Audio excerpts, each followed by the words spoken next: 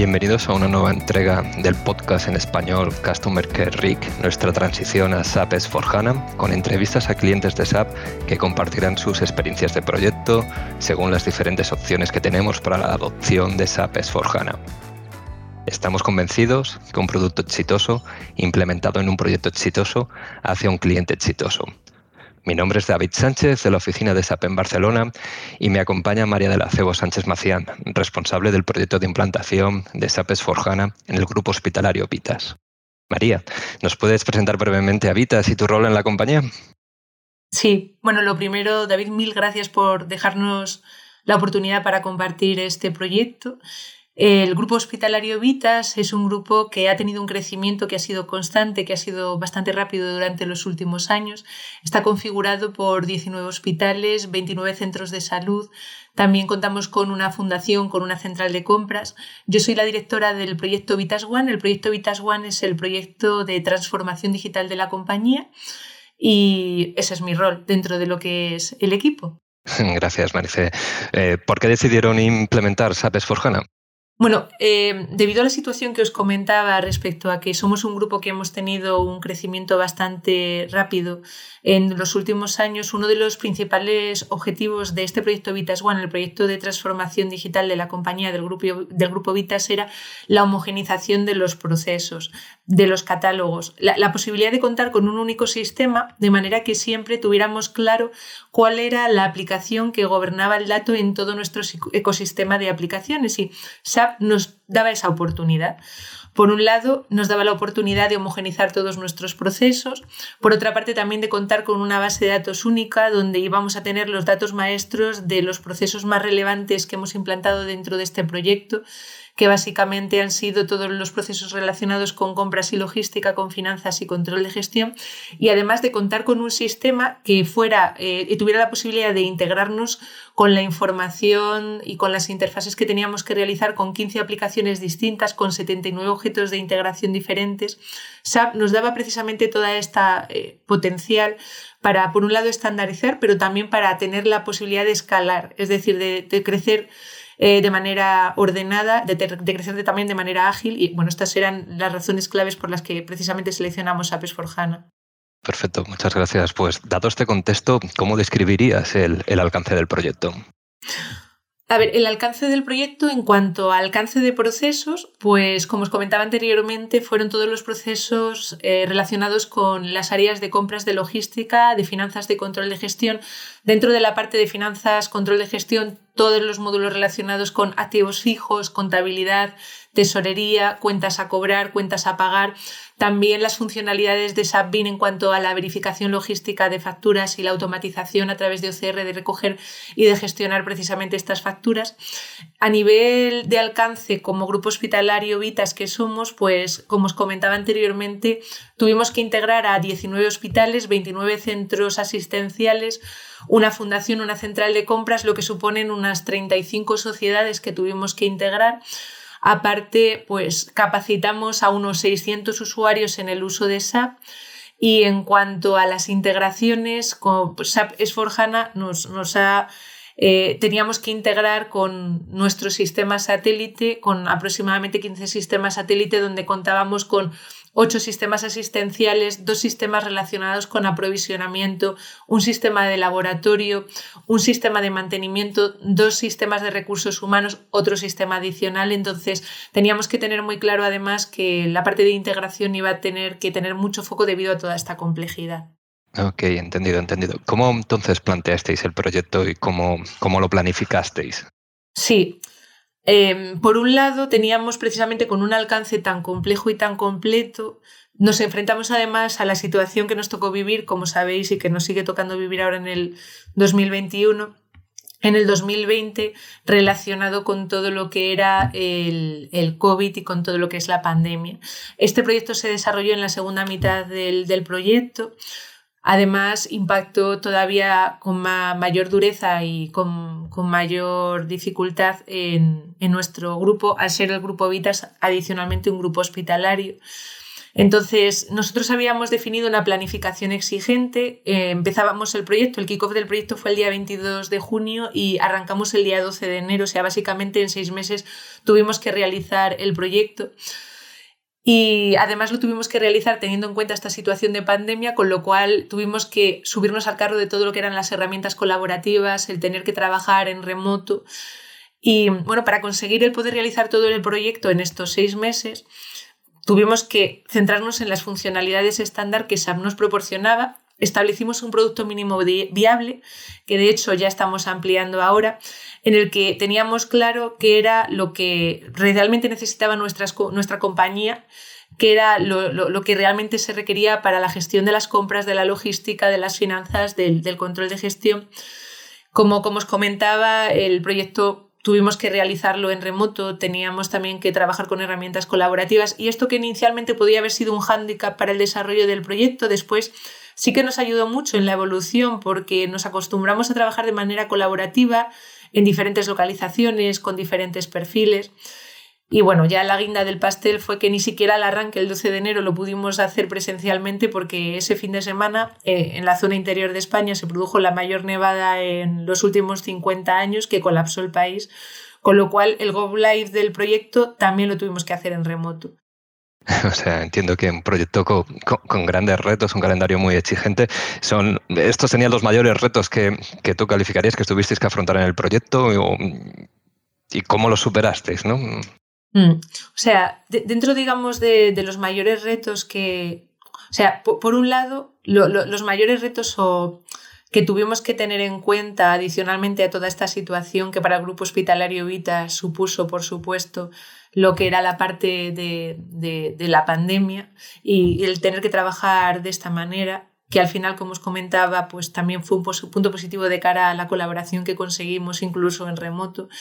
Dentro de los principales retos para nosotros era, por un lado, todo lo que era la parte de procesos. Es decir, si nosotros habíamos establecido un determinado producto mínimo viable, teníamos que tener en cuenta que todo aquello que se saliera de ese producto mínimo viable tenía que tratarse después del arranque. No se podía estar tratando en ese mismo momento porque durante 6 meses, que era el tiempo que queríamos tener para ese proyecto, porque para nosotros lo importante es que una determinada aplicación estuviese rodando lo antes posible porque es la manera en la que realmente podemos ver cómo puede evolucionar la aplicación y es la manera en que realmente podemos tratar de saber cómo va a ir evolucionando y cuál es la vida que le tenemos que ir dando a esa aplicación. Entonces, dentro de la parte de los procesos, si nuestro principal objetivo era la adherencia al estándar, que era lo que estábamos comentando, y además sabíamos cuál era el producto mínimo viable, era fundamental que tuviéramos bien claro qué era lo que queríamos conseguir dentro de esos 6 meses. No podíamos despistarnos ni estar liados acerca de cosas diferentes a los que salían de ese objetivo. Además, nuestros procesos los habíamos consensuado con la figura que dentro del proyecto habíamos creado, que eran los Business Process Owners, que eran los responsables de los procesos dentro de lo que es el negocio y nos habían ayudado a definir este producto mínimo viable, sabíamos que era lo que se necesitaba, sabíamos que lo podíamos implantar en el Grupo Hospitalario Vitas en esos 6 meses y que después, una vez estuviera manejándose la aplicación, podríamos ver cómo tras la estabilización del sistema podíamos ir dotándoles de nuevas funcionalidades. Otro bloque también muy importante en el que teníamos que focalizarnos era toda la parte de homogenización y migración.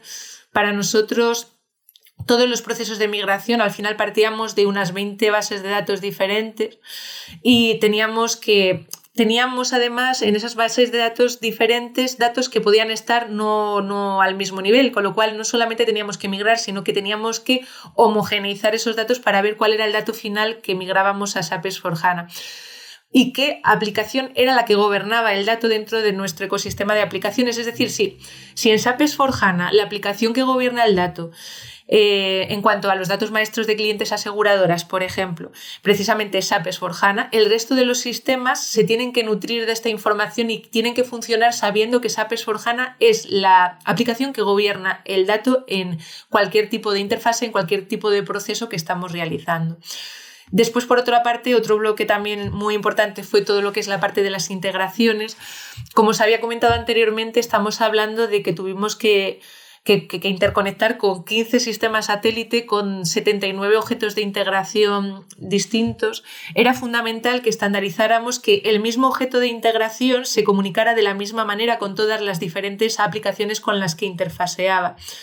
Y ya uno de los últimos bloques que creo que también fue de gran importancia es establecer un soporte Hypercare incluso antes del arranque y luego tras el Go Live aproximadamente 2 meses, para que intentar dar una respuesta ágil a los usuarios de manera que además tuvieran un soporte remoto lo más rápido posible.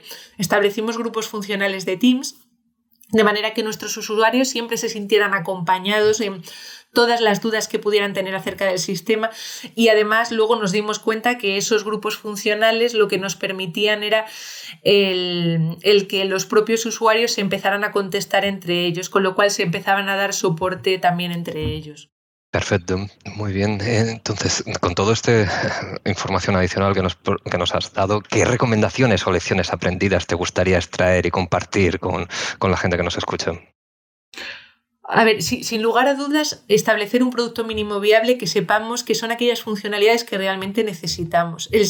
Tener una actitud pragmática respecto a esto, es decir, saber realmente qué es lo que se necesita y luego el poder ir dotando al sistema de funcionalidades adicionales que son interesantes, que son importantes, pero que a lo mejor no se requieren inicialmente, porque si no te puedes enfrentar a un proyecto cuyo arranque no se produzca en varios años, cuando lo interesante es precisamente tener un sistema rodando que te permita definir la evolución que va a tener esa herramienta.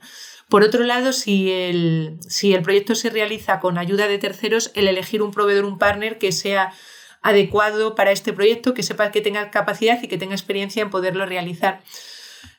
Por otra parte, consideramos desde el Grupo Hospitalario Vitas y es fundamental el tener una máxima adherencia al estándar, es decir, el fijarnos en las mejores prácticas que SAP ya nos ofrece, minimizar en la medida de lo posible los desarrollos a medida y que sean exclusivamente estos desarrollos para lo que esencialmente se necesita. Como he comentado anteriormente, toda la estrategia de migración, toda la estrategia en cuanto a lo que es la parte de integraciones, y para nosotros también ha sido fundamental la participación de usuarios clave que nos hayan ayudado a validar, a probar el sistema antes de que entrase en producción. Y por supuesto, a nosotros nos ha ayudado mucho, dentro de lo que es el apoyo que SAP Customer Care nos proporcionó, las lecciones aprendidas de otros proyectos. En qué cosa podíamos equivocarnos, intentar no caer en ellas, y en qué cosas se habían hecho bien en otros proyectos y queríamos reproducir y debíamos reproducir precisamente para tener este éxito. Bien. Una vez que estamos en marcha ya desde hace unos meses, ¿qué beneficios están viendo una vez que habéis salido en vivo con S/4HANA? A ver, lo primero, el tener una aplicación común para todo el Grupo Hospitalario Vitas por la complejidad del propio grupo. Estamos hablando, como os comentaba, de 35 sociedades y el tener un único sistema donde tengamos homogeneizados todos los procesos, todos los datos, en donde además tengamos integraciones robustas con sistemas terceros es clave. Tener este único lugar en donde hayamos optimizado también nuestros procesos. Hemos reducido, por ejemplo, el número de días necesarios para el cierre financiero, porque ahora tenemos una herramienta que nos ayuda a calendarizar todos los pasos, a seguir un orden, al saber quién es responsable de cada una de las acciones, y todas esas acciones se están haciendo en la misma aplicación. Aparte, hemos mejorado nuestros tiempos de rendimiento, también la facilidad en la administración de la plataforma tecnológica. Hemos gestionado y estamos viendo precisamente que nuestros procesos se están gestionando de una manera más ágil porque estamos utilizando Fiori, con lo cual hemos mejorado la experiencia de usuario. Y para nosotros el contar con una plataforma tecnológica que sea robusta, que sea estable, que nos permita seguir creciendo, que sea escalable, ha sido fundamental. Una vez en marcha ahora con S/4HANA, ¿cuáles son vuestros planes a futuro? ¿Cuáles son los siguientes objetivos respecto a la plataforma? Sí.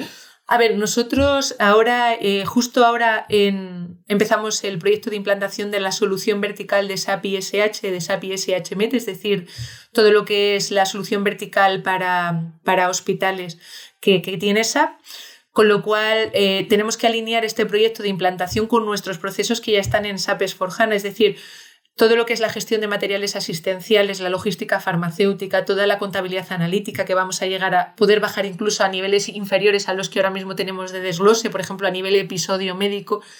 Tenemos precisamente que ayudar a que SAP S/4HANA evolucione teniendo en cuenta toda esta implantación, que es un proyecto que nos planteamos a 2 años y en donde los primeros centros piloto, que son los 3 primeros hospitales, los tendremos en abril del 2021. Queremos ahondar en nuevas funcionalidades relacionadas también con los propios procesos que ya tenemos montados, tanto en la parte de compras logística como en finanzas y control de gestión, porque nosotros al final lo que estamos haciendo es tener un backlog de todas las peticiones y que estamos priorizando para dotarlas precisamente o para dotar al sistema de estas nuevas funcionalidades priorizadas en función de lo que nos están diciendo nuestras comunidades de usuarios clave, que hemos generado estas comunidades para que veamos las diferentes necesidades en cuanto a formación, priorización de los evolutivos, detección de incidencias en su conjunto y por proceso, no hablando de un departamento, no hablando de un hospital, no hablando de un corporativo, sino hablando de su proceso en su conjunto. Estas comunidades de usuarios clave están siendo fundamentales precisamente para esa cultura colaborativa que estamos manteniendo y para nosotros la evolución de SAP S/4HANA, el haberlo tenido en 6 meses y el poderlo seguir evolucionando es fundamental. Bien, muchas gracias. Por último, ya, ¿cómo SAP os ayudó durante el proyecto? A ver, ya os he comentado un poco antes, o sea, por un lado SAP Customer Care, una de las cosas que más nos ayudó fue a poder tener lecciones aprendidas respecto a otros procesos y otros proyectos que se habían dado antes que el nuestro, con lo cual aquellas cosas que se habían hecho bien, hacerlas también bien, y aquellas cosas que no se habían hecho tan bien, poderlas hacer de otra manera. Entonces tuvimos reuniones de seguimiento cada 15 días en la que nos sentimos muy respaldados al final por SAP si teníamos algún tipo de incidencia o algún tipo de punto en el que nosotros mismos no sabíamos salir. Pues en ese sentido nos sentimos muy respaldados. También se escalaron aquellos puntos que se hizo falta y por mi parte sobre todo agradeceros el que hayáis participado dentro de lo que es el proyecto como miembro más del equipo, porque nos dio mucha ayuda y fue uno de los factores también fundamentales que nos permitió el llevar a cabo el proyecto. Muchas gracias. No sé si tienes algún otro tema que quieras compartir. Yo solamente quería comentaros que al final un proyecto de transformación digital, los proyectos de transformación digital no son tecnológicos, son proyectos de gestión del cambio. Y precisamente hay que tener un enorme foco en lo que es la gestión del cambio, porque muchas veces cuando hablamos de transformación digital nos estamos centrando exclusivamente en la tecnología. Para nosotros ha sido fundamental el tener nuestros business process owners, es decir, aquellas personas que son directamente procedentes del negocio, que nos han ayudado a levantar todos los procesos, que han estado involucradas en el proyecto en un porcentaje elevadísimo, al tener a nuestros usuarios clave para poder hacer todo lo que es la validación y sobre todo el animar a todas aquellas empresas que están pensando en hacer un proceso de estas características a que se tiren a la piscina, a que lo hagan, porque al final es la base para luego hacer un proceso de mejora a futuro muchísimo más rápido. Pues muchas gracias, solo nos queda agradecértelo, agradecer a María de la Cebo Sánchez Macián por haber compartido con nosotros su experiencia de proyecto y gracias también a vosotros por haber atendido a este podcast. Os esperaremos en una próxima entrega. En todo caso, si estáis interesados en recibir el apoyo de SAP durante la ejecución de vuestro proyecto de adopción de SAP S/4HANA, os invitamos a inscribiros al programa de SAP S/4HANA Customer Care. Nos podéis contactar a través del correo electrónico que aparece en la descripción de este podcast. Pues nada más, un saludo y hasta la próxima. Muchas gracias.